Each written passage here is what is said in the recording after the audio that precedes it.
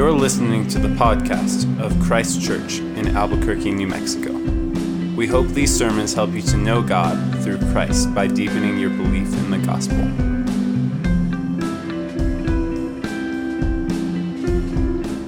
The reading this evening comes from Hebrews chapter 11, verses 13 through 16. These all died in faith, not having received the things promised, but having seen them and greeted them from afar, and having acknowledged that they were strangers and exiles on the earth. For people who speak thus make it clear that they are seeking a homeland. If they had been thinking of that land from which they had gone out, they would have had opportunity to return. But as it is, they desire a better country, that is, a heavenly one. Therefore, God is not ashamed to be called their God, for he has prepared for them a city. This is the word of the Lord. Father, we come to hear from you.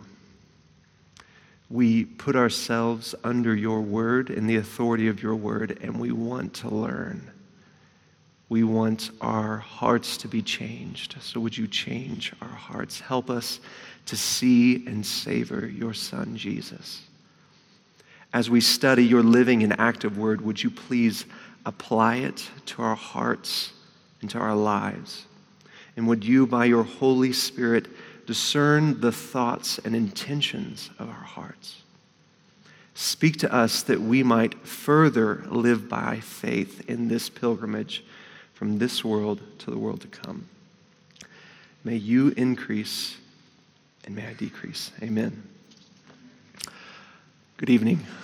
I am very honored to be with you guys this summer, to teach tonight. Thank you for inviting me to do that. It's been a delight to reconnect with a lot of you and to meet many of you for the first time. And like you said, my wife and I would love to meet you if we haven't met you already this summer.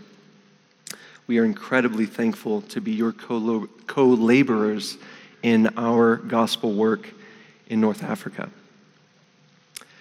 Where are you from? So I get this question a lot.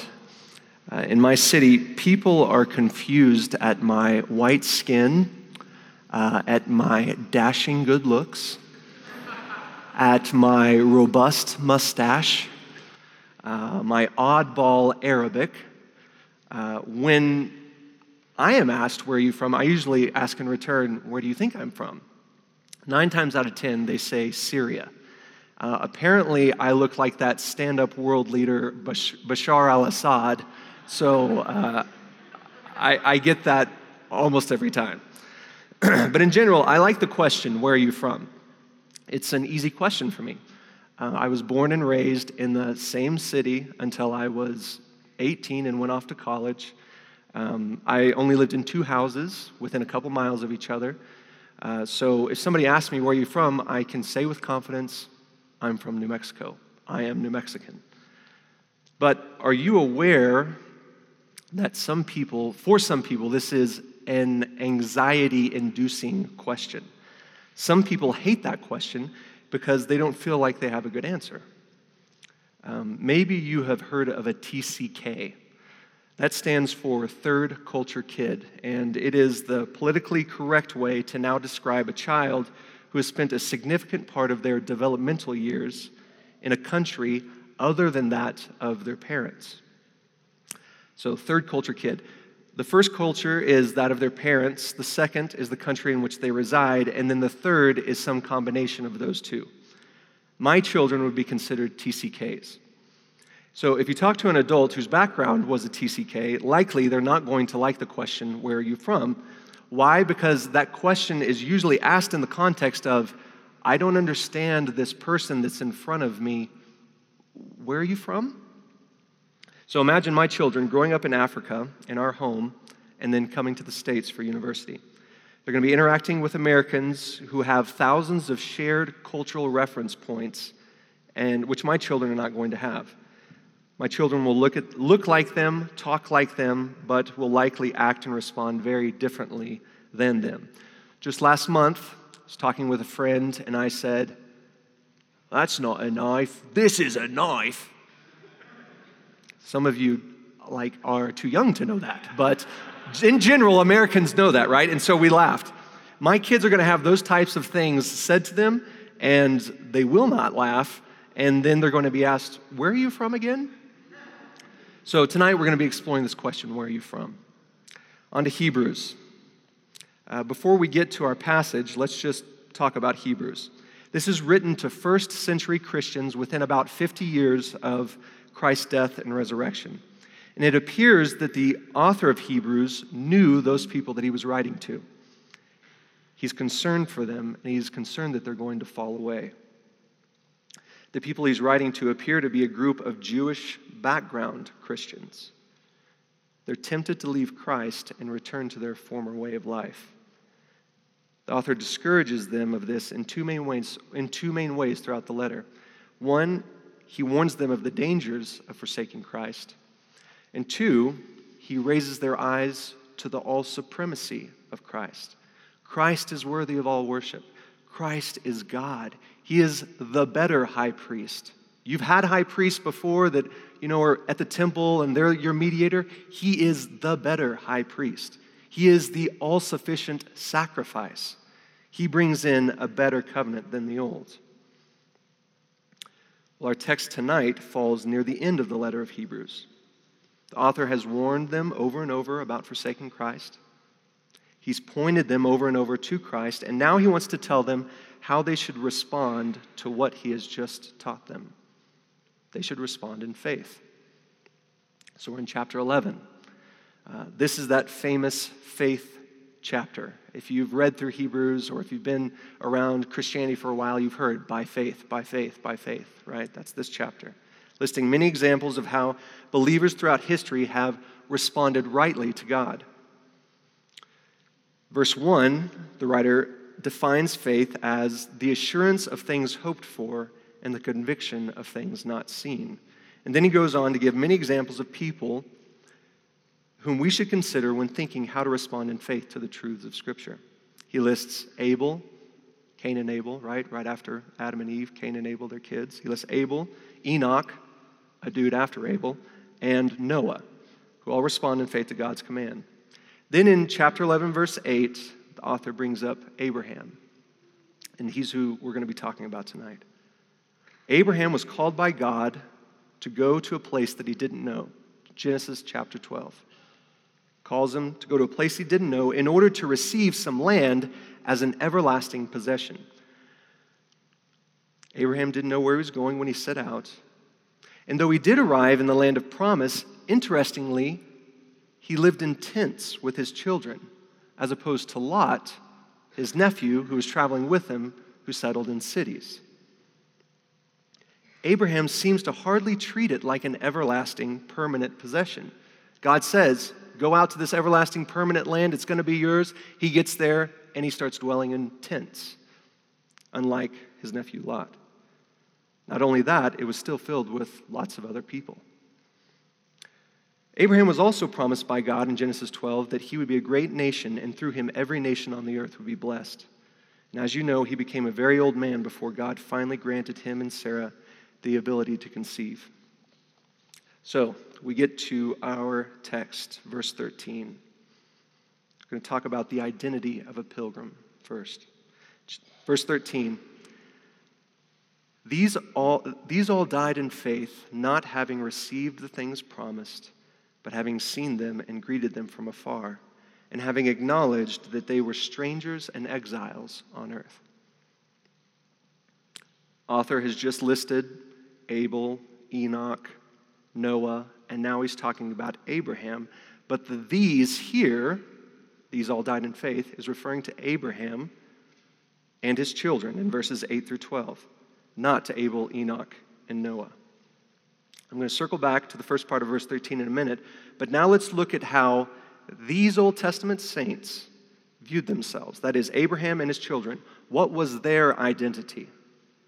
So it says in verse 13, they acknowledged that they were strangers, exiles, or in other versions, sojourners, pilgrims on the earth. Exile, someone who is not able to go to his own country. Sojourner, someone who is temporarily somewhere on their way to somewhere else.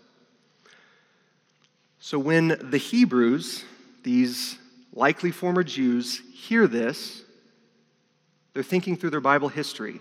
When would Abraham have acknowledged that he was a sojourner?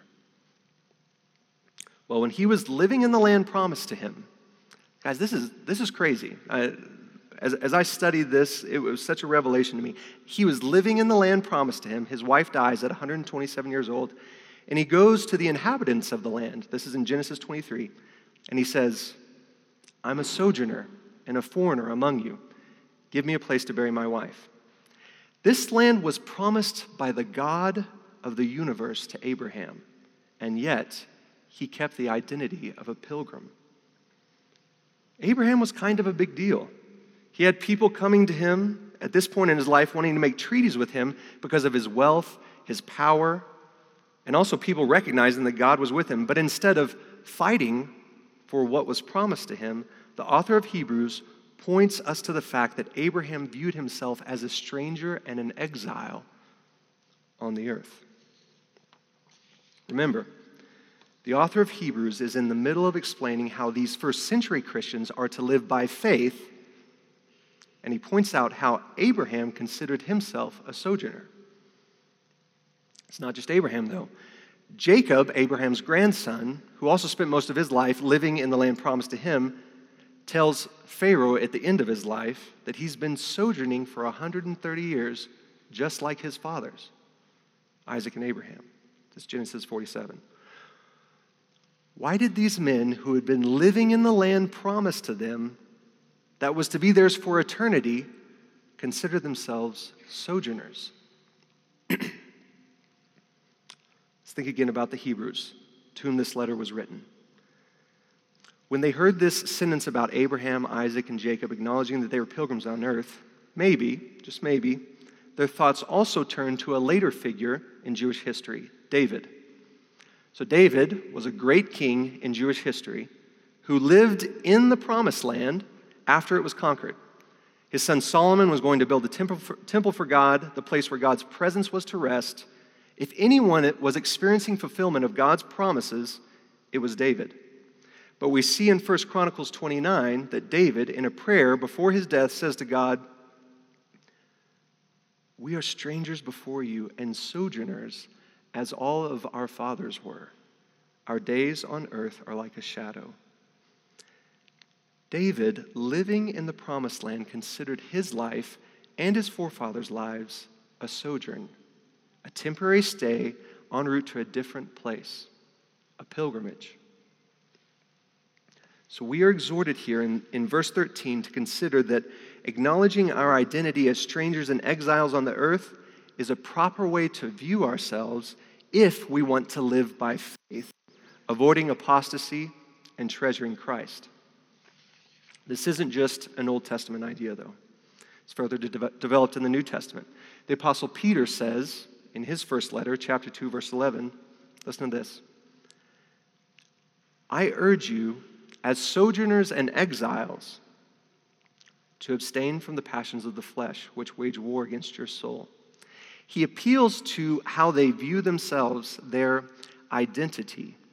In light of being a sojourner, in light of being an exile who is only here for a moment, don't indulge in the petty passions of the flesh, Peter says. What would it mean in your life for you to grow in this identity? There are many things to be said of the different ways that we can view ourselves, right? I can have an identity of, I am a child of God, and I can grow in that identity. I can grow in my identity as part of the bride of Christ. I can grow in my identity as being in union with Christ. But imagine you grew in this specific area, this metaphor of how we are to relate to the present world and the world to come. What things would change if you believed that your life was just a shadow and your real life was ahead of you? How would you act differently? How would you treat that flirtatious relationship at the coffee shop or at work? How would you spend your money? We will continue to consider this in the next point. The the actions of a pilgrim. Let's look at verses 14 and 15. Sorry, let's start in 13, the actions of a pilgrim. Again, these all died in faith, not having received the things promised, but having seen them and greeted them from afar, and having acknowledged that they were strangers and exiles on the earth. For people who speak thus make it clear that they are seeking a homeland. If they had been thinking of that land from which they had gone out, they would have opportunity to return. In verse 14, the author says, "You know that people who talk this way, saying they're strangers and exiles on the earth, these people are making it clear that they are seeking a homeland." Why would Abraham, Isaac, and Jacob be seeking a homeland? Abraham had moved there. Isaac and Jacob lived there. What other homeland were they seeking? Maybe they were seeking Abraham's homeland of Ur. No, verse 15 says that if they had been thinking of their homeland, they could have returned. Nothing was stopping them from returning to Ur. No, that must not have been the homeland they were seeking. But we find the answer in the next verse, verse 16. But as it is, they desire a better country, that is, a heavenly one. They were not seeking Abraham's homeland in Ur. They were seeking a homeland in heaven. The author of Hebrews is saying that we are to learn from Abraham, Isaac, and Jacob. We are to take on this identity of sojourner, temporary stayer, and we are to seek our homeland in heaven. They lived in the land flowing with milk and honey, but we are told that they were seeking another heavenly homeland. Do you hear this, Americans? They lived in the land flowing with milk and honey, the promised land. And yet, when the author of Hebrews describes these patriarchs, he says they were seeking another homeland. This is not out of your reach. I know that this is a land of comfort, and it can be very difficult to get your eyes off of the comforts around you and actually seek another homeland. But Abraham, Isaac, and Jacob, living in the promised land, that land of milk and honey, were able to do this, and you can too. Let's again imagine these readers of this letter in the first century. Some of them have already lived this out. If you go back one chapter, if you can turn back to chapter 10, verse 32, he's going to describe when they lived this out. He says, "But recall the former days after you were enlightened, after you became a believer." Think about those. You endured a hard struggle with sufferings, sometimes being publicly exposed to reproach and affliction, sometimes being partners with those so treated.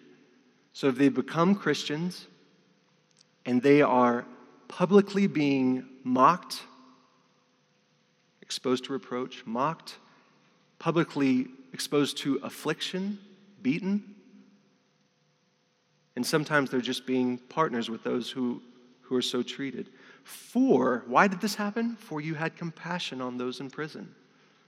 So apparently, Christians are being taken to prison, and other Christians are going to prison, visiting them, and are getting mocked and beaten.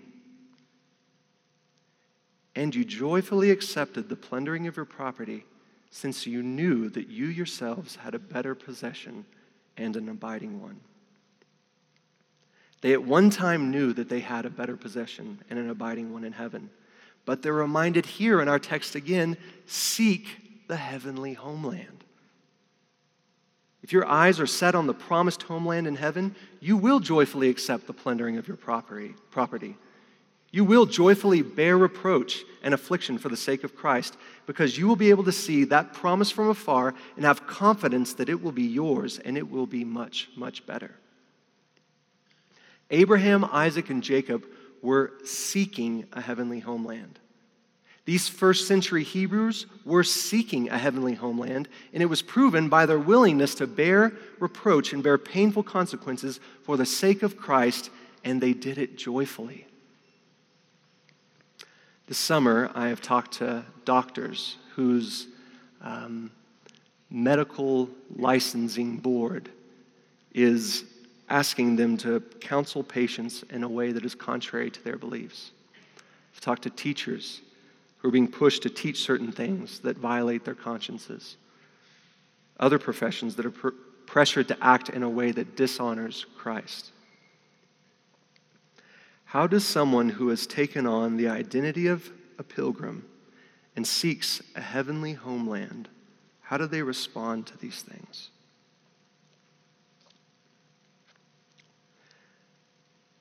Next, let's look at the delight of a pilgrim. Verse 16. But as it is, they desire a better country. That is, a heavenly one. Therefore, God is not ashamed to be called their God, for he has prepared for them a city. God has prepared these saints of old a city. He has prepared for you and me a city. He is not ashamed to be called our God. And these pilgrims desire a better country.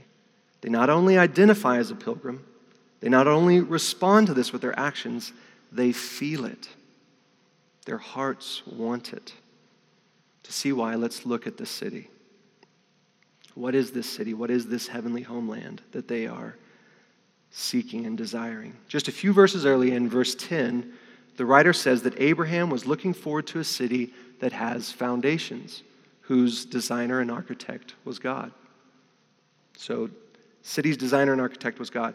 What else can we find out about the city in this letter? In the next chapter, chapter 12, we find the author explaining that in this new covenant that Jesus has inaugurated, we don't come to a scary mountain that cannot be touched by ordinary people like the one that Moses climbed at Mount Sinai and received the Ten Commandments.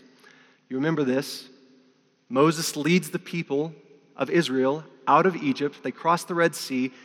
They go a little ways in to Mount Sinai, and this is where God is going to inaugurate this, I am your God, you are my people.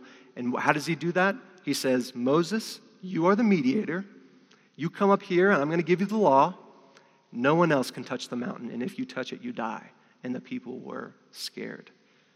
Well, the writer of Hebrews says that's not the type of mountain that we come to now. No, you will come to a city of the living God, Mount Zion, the heavenly Jerusalem, that will have innumerable angels in festal gathering, and to Jesus, the mediator of the new, better covenant. In Revelation 21, on that same theme, we learn that this heavenly city, the New Jerusalem, will come down, and a loud voice from the throne will say, Behold, the dwelling place of God is with man. He will dwell with them, and they will be his people, and God himself will be with them as their God. This city, built and designed by God, filled with happy, rejoicing angels. Not a scary mountain, but a welcoming city with a perfect mediator, the God-man. It's not Moses who's going to be on top of that mountain as the mediator, face to face. You will be there with the God-man, the perfect mediator, Jesus, and you will dwell with God. That is the new homeland. That is the new city. Imagine hearing these words from the author of Hebrews for the first time. Do I desire this city? Abraham, Isaac, and Jacob did, and they were commended for it. Their hearts reflected who they believed themselves to be, pilgrims to a heavenly home.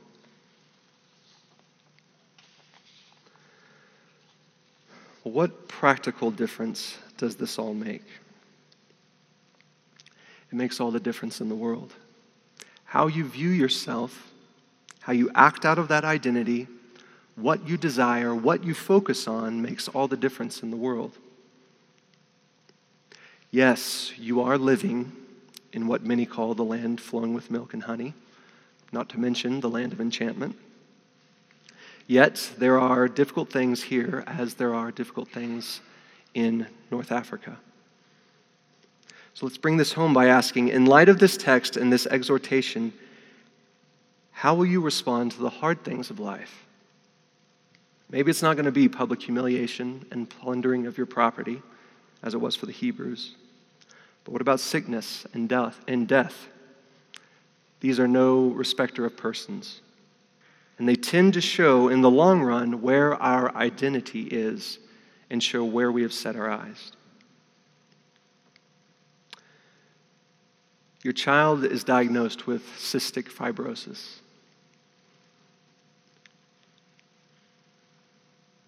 What will your enduring response be?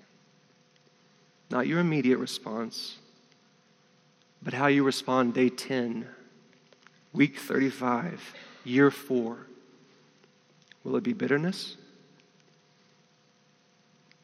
If your identity is only focused on here, now, my family, my health, my rights, be forewarned that apostasy is a real threat. If your identity is, on the other hand, sojourner, this life is but a shadow, my eternal reality is a city with the living God, dwelling with Him, your response may be like this. I want to talk about cystic fibrosis with my 5-year-old. I want him to own it. I want him to know and cherish that God has chosen him among all his friends and his family to bear this disease. He may only live to be 15 years old, 25, 35. But may he show to the world around that he has a better and abiding possession ahead of him. This, as expressed by some friends of mine recently, who by God's infinite grace are an example to me of what it is to have a pilgrim identity. What about where I live in North Africa? What is the relevance? The relevance is enormous. The majority of believers that I know in my city and in the country, and the new converts, or not new converts, as it sometimes turns out, are faced with the pressure of apostasy all the time. Imagine you're a woman living in North Africa. You believed on Christ 2 years ago. Months ago, you were wondering if it was really worth it to continue in your faith.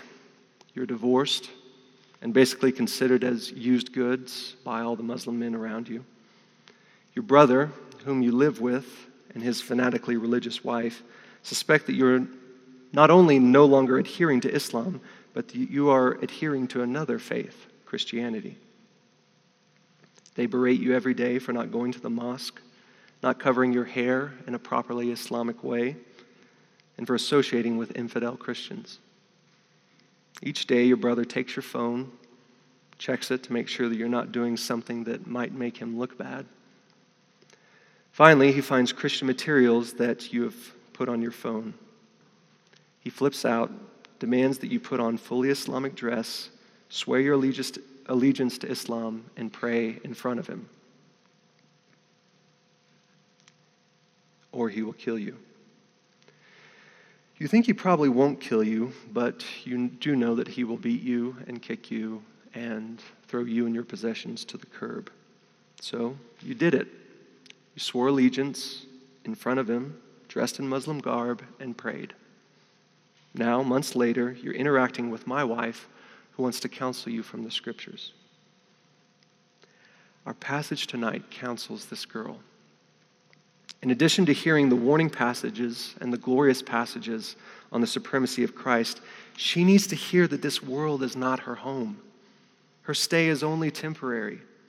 If she keeps her mind on Islam, her desires on pleasing people in the here and now, and her mind on what she's left, she can go back, and she knows that she can.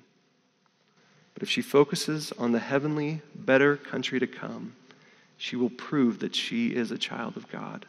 Nothing can snatch her out of his hand. And she can join the ranks of the saints in this chapter, living and dying by faith. Friends, we come to the table tonight to remember something even greater than the fact that we are pilgrims. We come to remember the one-time, all-sufficient sacrifice of Christ.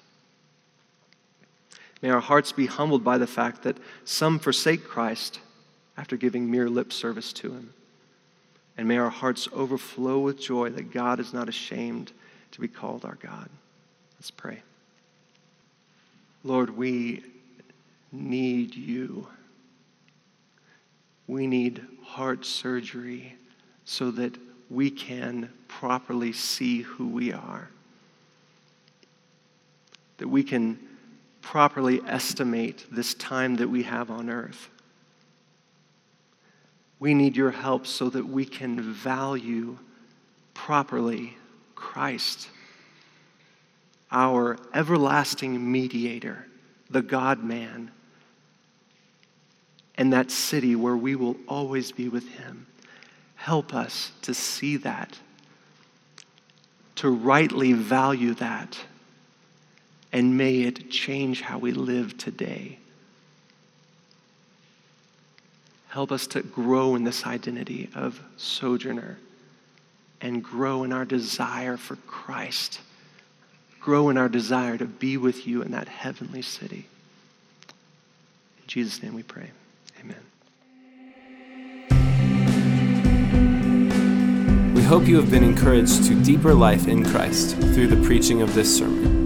For more information about Christ Church, visit www.christchurchabq.com.